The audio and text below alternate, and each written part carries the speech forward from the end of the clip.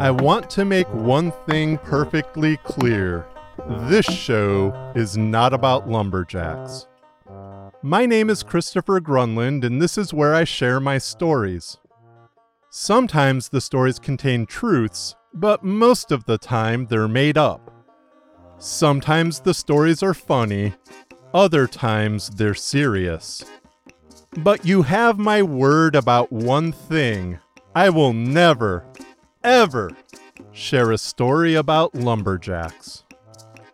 This time, it's a tale about an author trying to finish construction on her recently deceased mother's home while writing her second novel, the follow-up to a New York Times bestseller.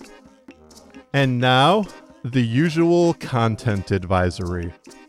This is where I'd normally warn you about the story's rougher edges, but Revisions is pretty tame compared to most Not About Lumberjacks stories. It does deal with the death of a loved one and the narrator's self-doubts, but that's really about it.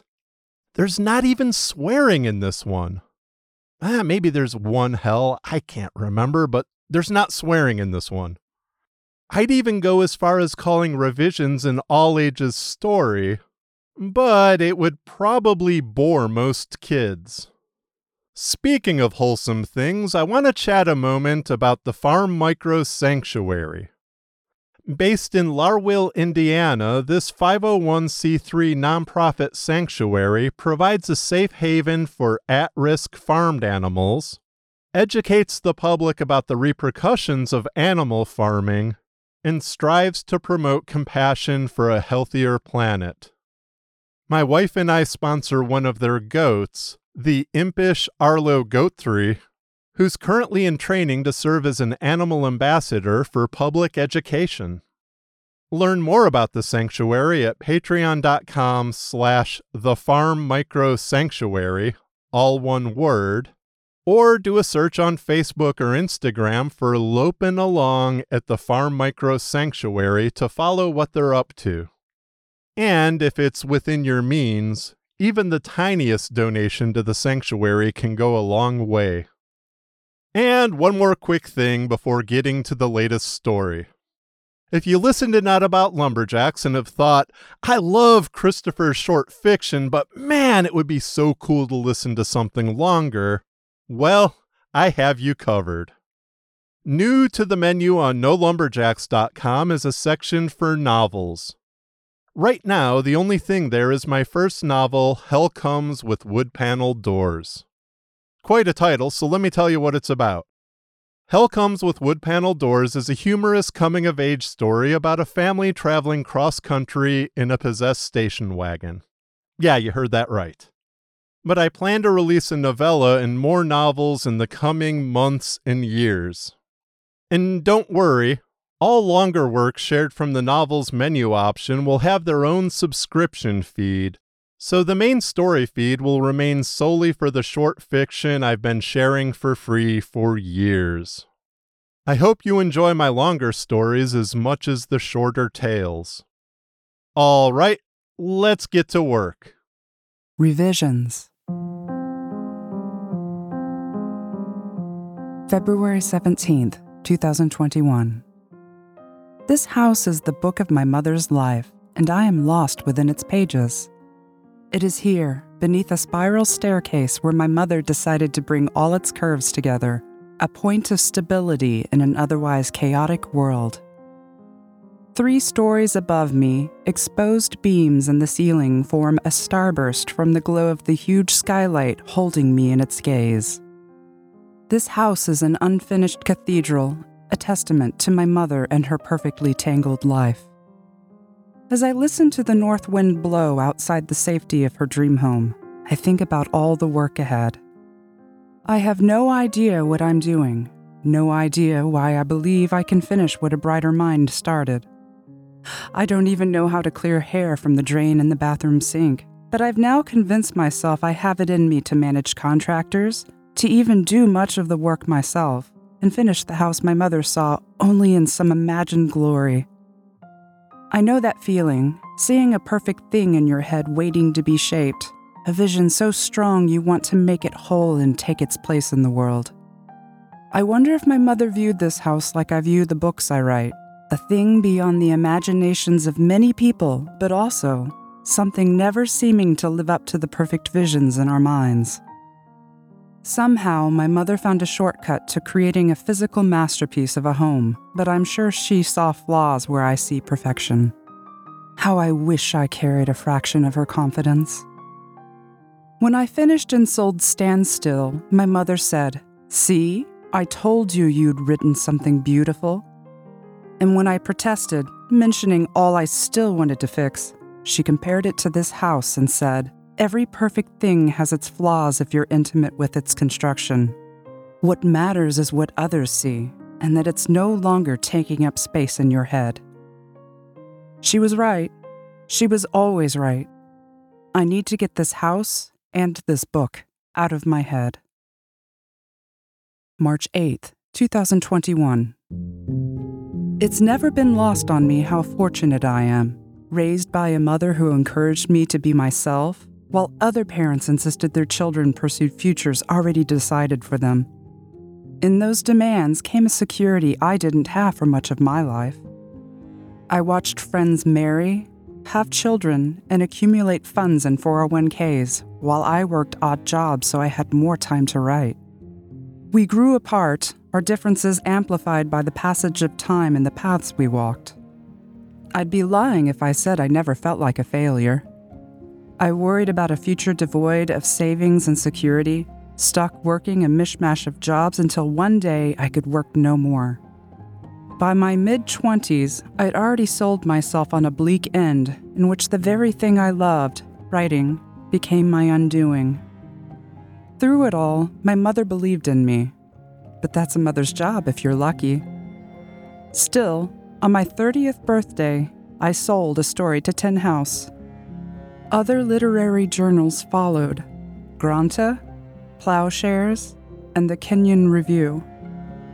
I somehow turned that string of successes into a part-time instructor of English position at Ohio Wesleyan University, where I taught creative writing until my first novel found its way onto the New York Times bestseller list for half a year. I would have loved sharing that success with my mother, but by then she was gone, reduced like so many others who one day found a lump that never stopped sidestepping the best efforts of modern medicine.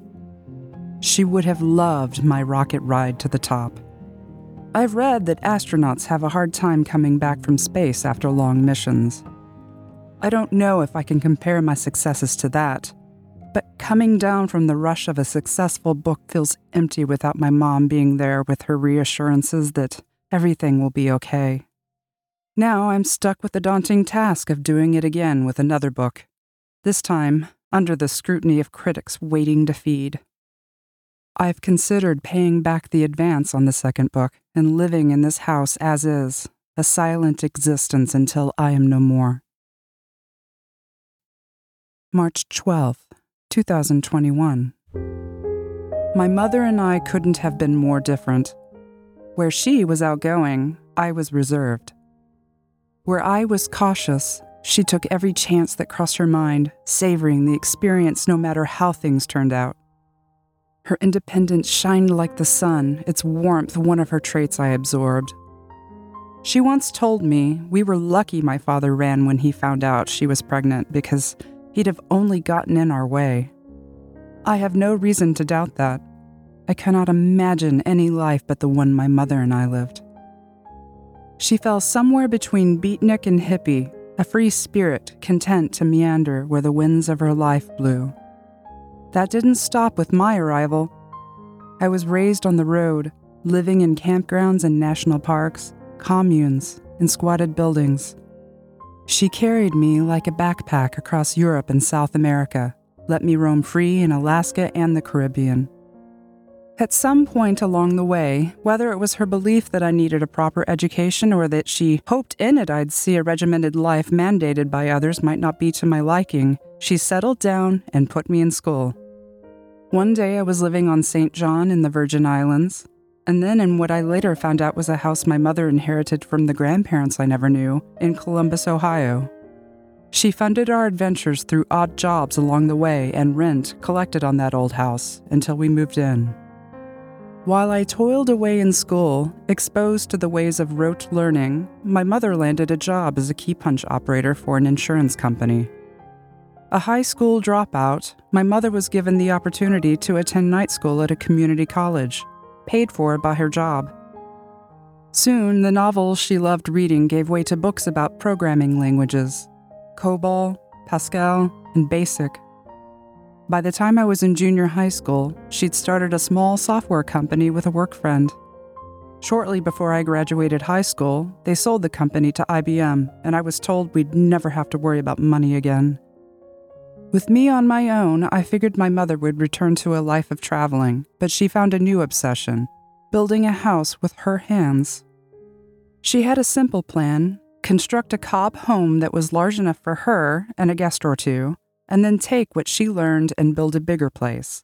More space for more guests. But as we all know, sometimes things don't go as planned. May 26th, 2021. This house and my novel in progress are not good companions. They have conspired against me, one serving as an excuse to not devote time to the other. When I should be writing, I'm reading books and websites about tiling, flooring, and basic plumbing, tasks I've convinced myself I can do on my own. When I should be working on the house, I reread fragments of my broken manuscript, making tiny changes instead of progress. It's amazing how little one can accomplish pursuing small tasks. Tracking the house's to-dos in a spreadsheet, fixing typos in the manuscript, and insignificant pursuits giving me a sense of completion, even though I begin my days in the same place as the day before. I could spend the rest of my life piddling about and never finish either. When I taught, I always told my students to finish what was on their desk before starting something new. While some people do well moving between two projects, most people I know, myself included, end up giving neither project appropriate attention. Everything suffers, especially the artist. As driven as my mother was, she made few demands on me. She seemed to recognize that forcing me to do something was a surefire way to get me to not do it. I always admired the speed at which she accomplished things. My mother was a targeted shopper, never content to linger unless window shopping was the goal. If we were there for something specific, whether it was new school year clothes shopping for me or picking up groceries, we moved with a plan, dividing and conquering the aisles like commandos. She seemed to cook Thanksgiving dinner in half the time as others, but with better results. It was like she could stop time when needed and come out on the other side ready to do more. I plod along, procrastinating and stressing until running out of time. I wake up in the middle of the night with a racing mind that remembers everything I need to do at 3 a.m., but jettison those waking to-do lists like lost dreams when it's time to get up. I only finished Standstill's edits because it had a deadline attached to money. That motivation doesn't seem to be helping this time around. When I sit down to write, I think about all the things left undone in this house. I let the sound of contractors allow me an out.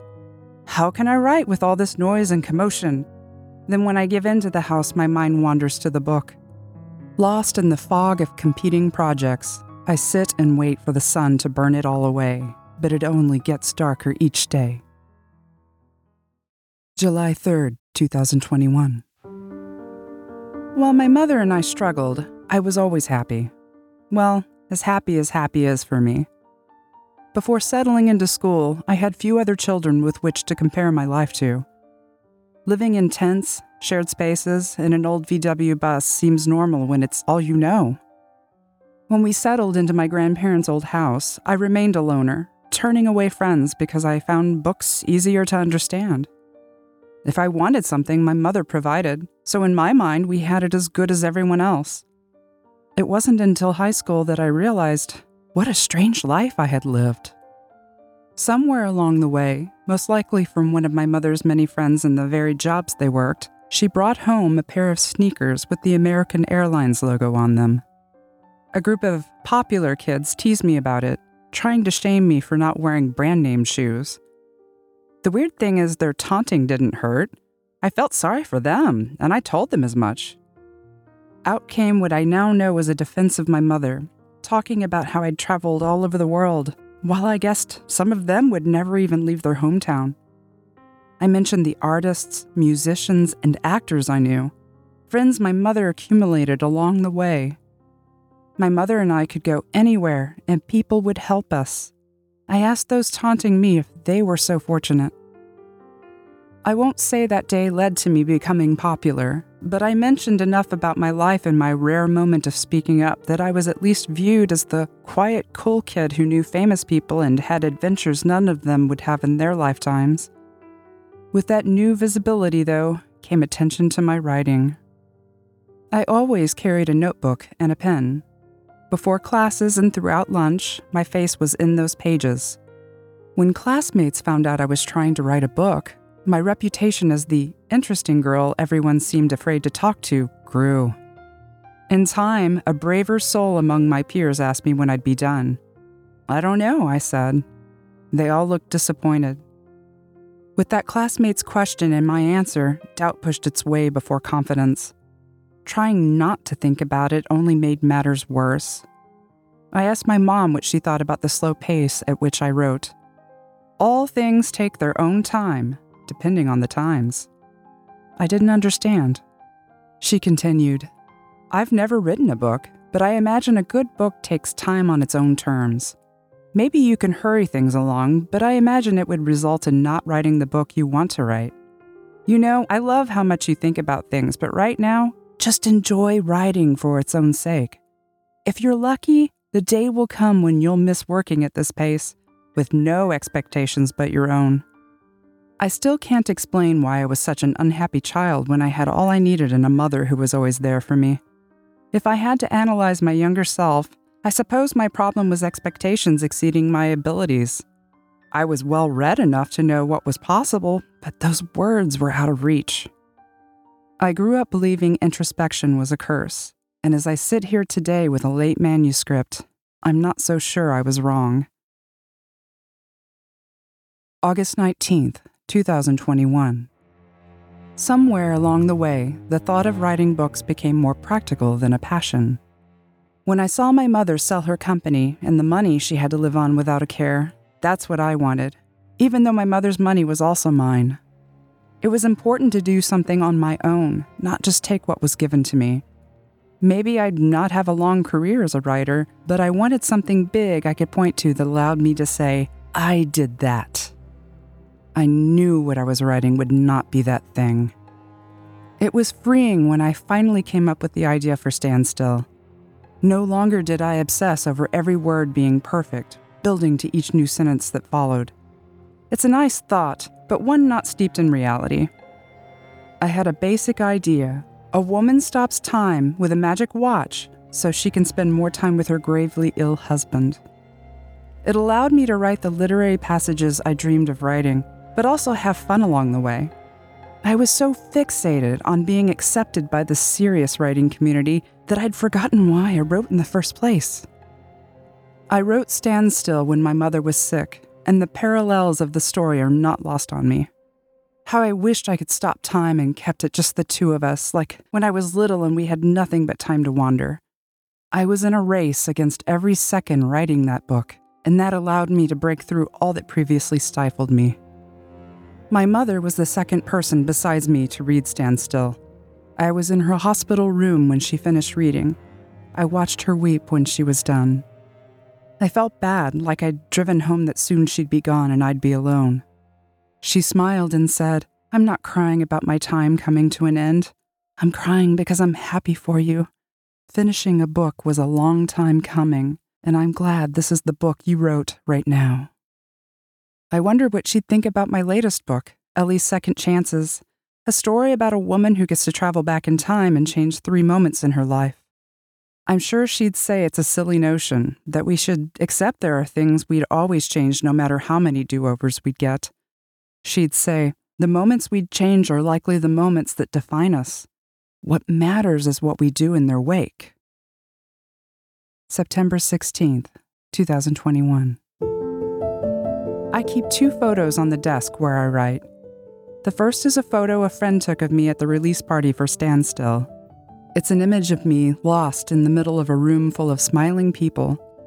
When I was given the photo, my friend said, "I love how everybody has turned toward you. That was your moment. I know you wish your mother could be there, but you had quite a turnout of other loved ones celebrating your success." I looked at the photo, admiring the blur of hands and smiles, a tunnel of souls with me standing at the end in perfect, still focus as though I were on the outside looking in at my own party. I thanked my friend and said, yes, it would have been nice if my mom could have been there. I didn't miss her that evening, though, at least not in that moment. I remember what I was thinking when this was taken.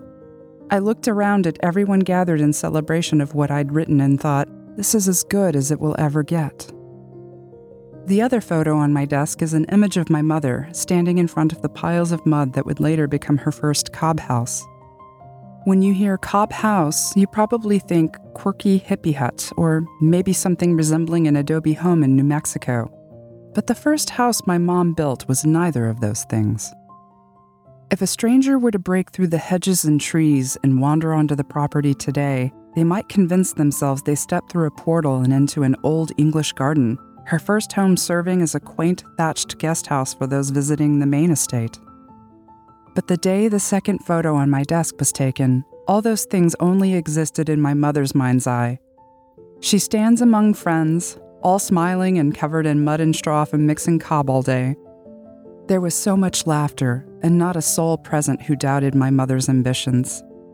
She stands in the center of the group, smiling and holding a glass of cheap jug wine, her smile brighter and more beautiful than the blazing sunset behind her. September 27th, 2021. Somebody reading this might think my mom was a perfect person, but she was not without her faults.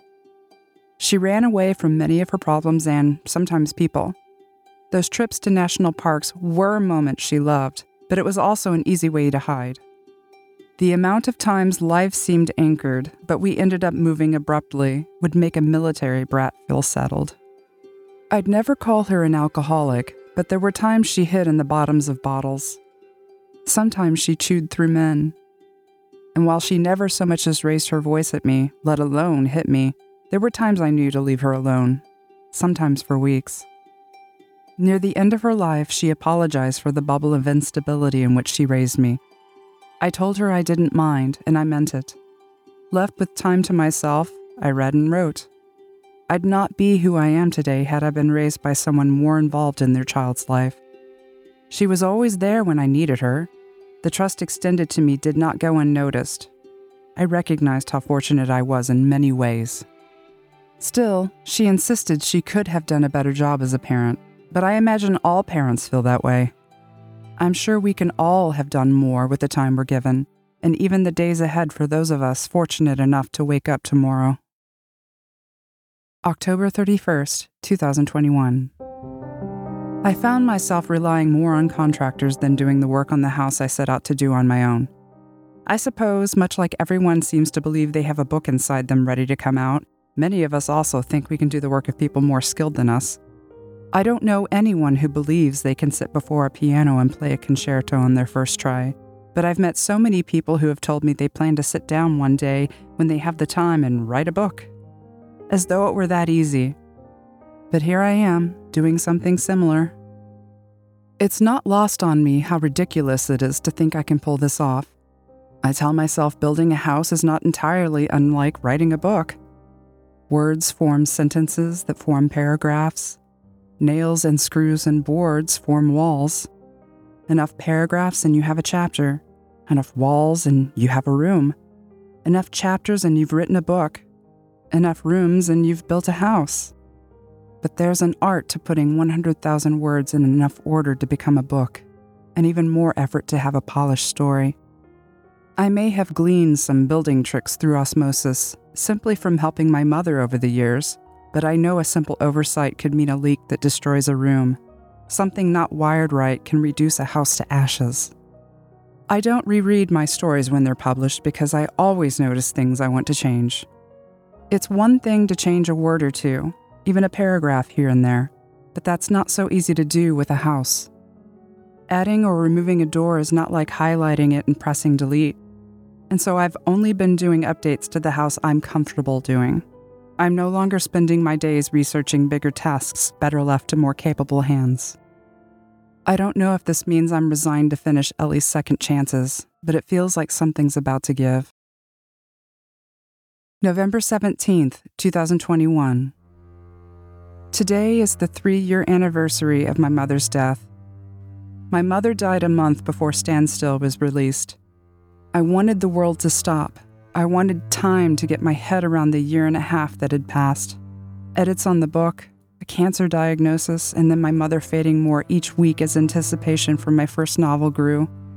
She never got to hold the hardback in her hands, but the printout I gave her, and then the advanced reading copy, was never out of her reach. She apologized profusely for getting sick during such an important part of my life, as though she did it by design. She reminded me the world stops for no one, and that she hoped I'd be able to enjoy Stand Still's release, despite the circumstances. In a strange way, my mother's passing took an edge off the anxiety I'd have likely faced if the release were my only consideration. I cannot imagine all my thoughts directed at the book finally seeing its place on shelves. While my mom felt terrible about dying just then, it allowed me an excuse to withdraw from some of my responsibilities. My publicist did a great job nudging me toward the book while still giving me space to grieve.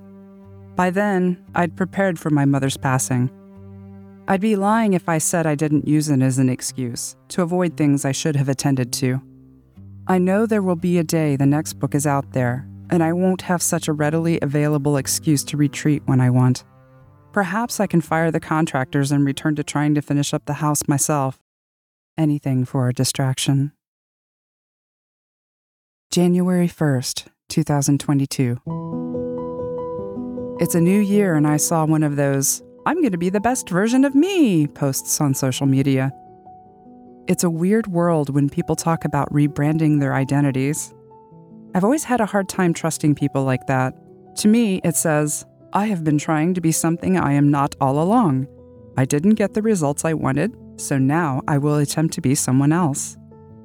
And they keep at it until something sticks and they end up several degrees removed from who they really were, who they really are deep down. They become stuck pretending to be someone they are not. It sounds exhausting. But I suppose we all pretend. We say we're okay when we are not. We pretend to like jobs we hate. We bite our tongues to make peace. We are social creatures struggling to fit in. When Stand Still was nearing publication, my publicist presented a list of things that worked for other authors: dinners with booksellers, speaking opportunities at conferences, and plans for the types of essays and publications that help sell novels. Even starting a podcast. Can you imagine? A podcast? Still, by choosing to write the kind of book I wrote, I knew what I had signed up for. While Stand Still may not be a beach read, it was written with commercial aspirations. By writing such a story and ending up with a 2-book deal, I understood what came with it. And so, I dined with booksellers, talked to packed rooms at conferences, and saw my essays about grief and moving on with life published online and in print. I even agreed to be interviewed on several podcasts. While the thought of being a brand turns my stomach, I'll soon be dusting off my smile and practiced poise. I'm seeing an end to these revisions, and my house is in order. There's still work to be done, but maybe there's something to the New Year, New Me thing after all. February 8th, 2022. I sometimes wonder if I'll ever hear from my father. I'm not famous, like a celebrity abandoned by a parent who later returns, offering to catch up, when what they really want is money. With few exceptions, best-selling novelists are not household names. Say the name Anthony Doerr to most people in the U.S., and they'll say, "Who?" Despite him winning the Pulitzer Prize a handful of years ago, and a book that sat on the New York Times bestseller list for 130 consecutive weeks. I suppose it's natural to think about the man you've never met who is responsible for 1/2 of your existence. Hell, John Irving has made a career writing about missing fathers. Not knowing mine has never bothered me. There's no void in my life. perhaps because my mother did a good job explaining to me his actions were not our fault. Leaving was on him. I used to think about being famous back when we had literary paperbacks as impulse buys at grocery store checkout stands. I remember my mother picking up The World According to Garb at a Jewel grocery store when we were knocking around northern Illinois one year. I wanted that, my book right there next to candy bars and gum and magazines. Back then, if you broke in, you were almost guaranteed an audience. Now it's all so splintered.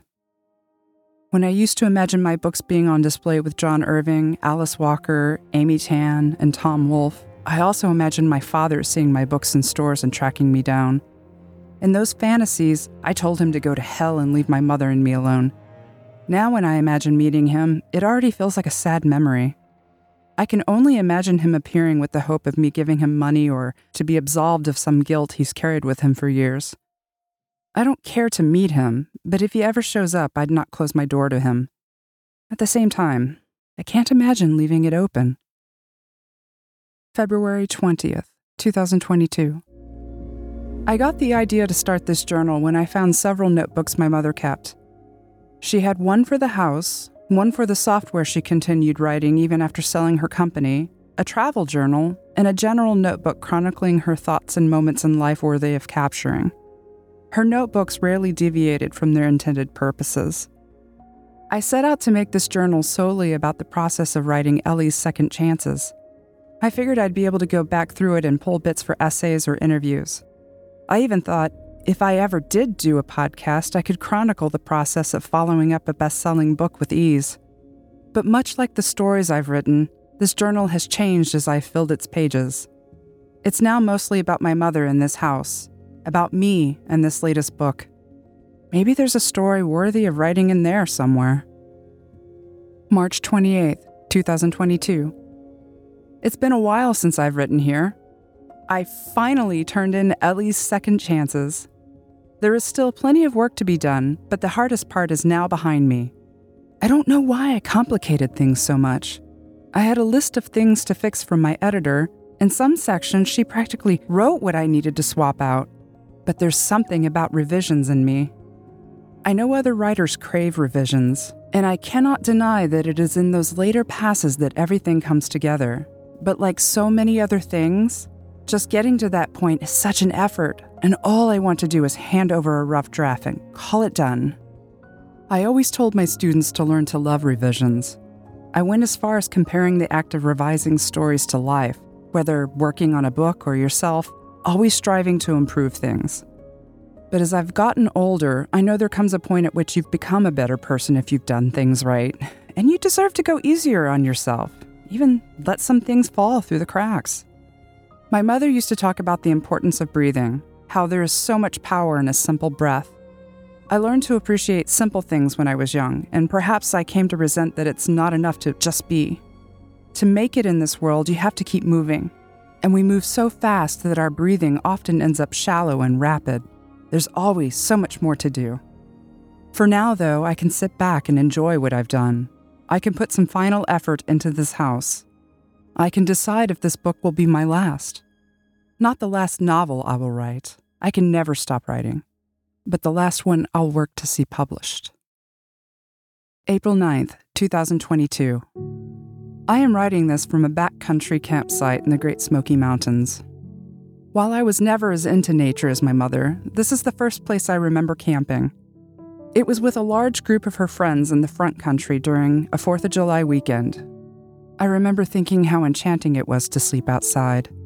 Little did I know how much of my childhood would be spent in camping tents and yurts, inside huts and handmade cabins. The novelty wore off quickly, or rather, it became a normal way of life that eventually lost its charm.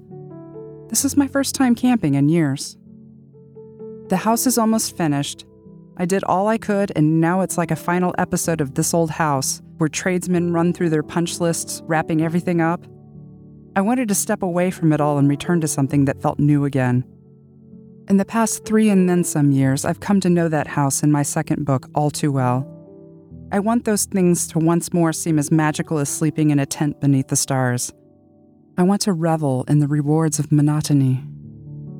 When I was younger, I believed every moment spent on my dreams would feel like living on another plane of existence. At the very least, to write novels and inhabit a beautiful home would be like living in the clouds. How quickly I realized it's all still work. But in the end, isn't everything? If my younger self could see me now, she'd be impressed. To balance the dreams of youth with the responsibilities of adulthood is, perhaps, life's greatest accomplishment. April 18th, 2022. I stand in the heart of my house with another book behind me. And what is a book but a tangle of stories unwound and laid out in something resembling order? This house is no different, a place where my mother's stories echo, where so many of my stories are yet to be written. I don't know what it is about the wooden spiral staircase in the center of it all, rising up several stories to a window to the sky, that captivates me.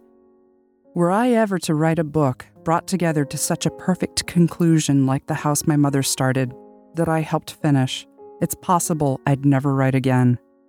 That thought crossed my mind many times in recent years, if not giving up on my second book, at least never writing a third.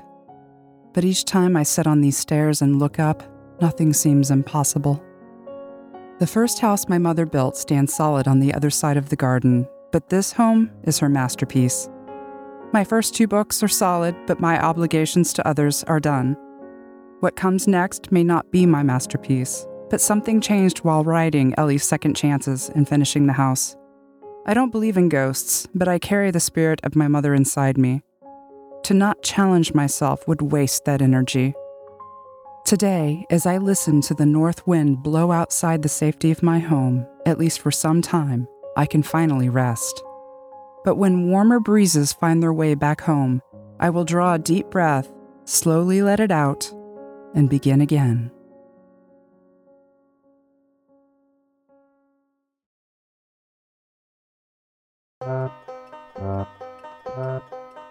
Thank you for listening to Not About Lumberjacks.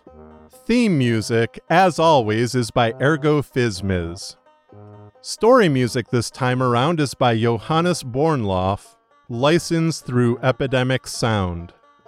Even though I opted for no effects this time around, sound effects are usually made in-house or from Epidemic Sound and freesound.org. Visit nolumberjacks.com for information about the show, the voice talent, and the music. In April, it's a story about a geek who, while knocking around an antique shop with his grandmother, finds something that changes his life in the most curious way. Until next time, be mighty and keep your axes sharp.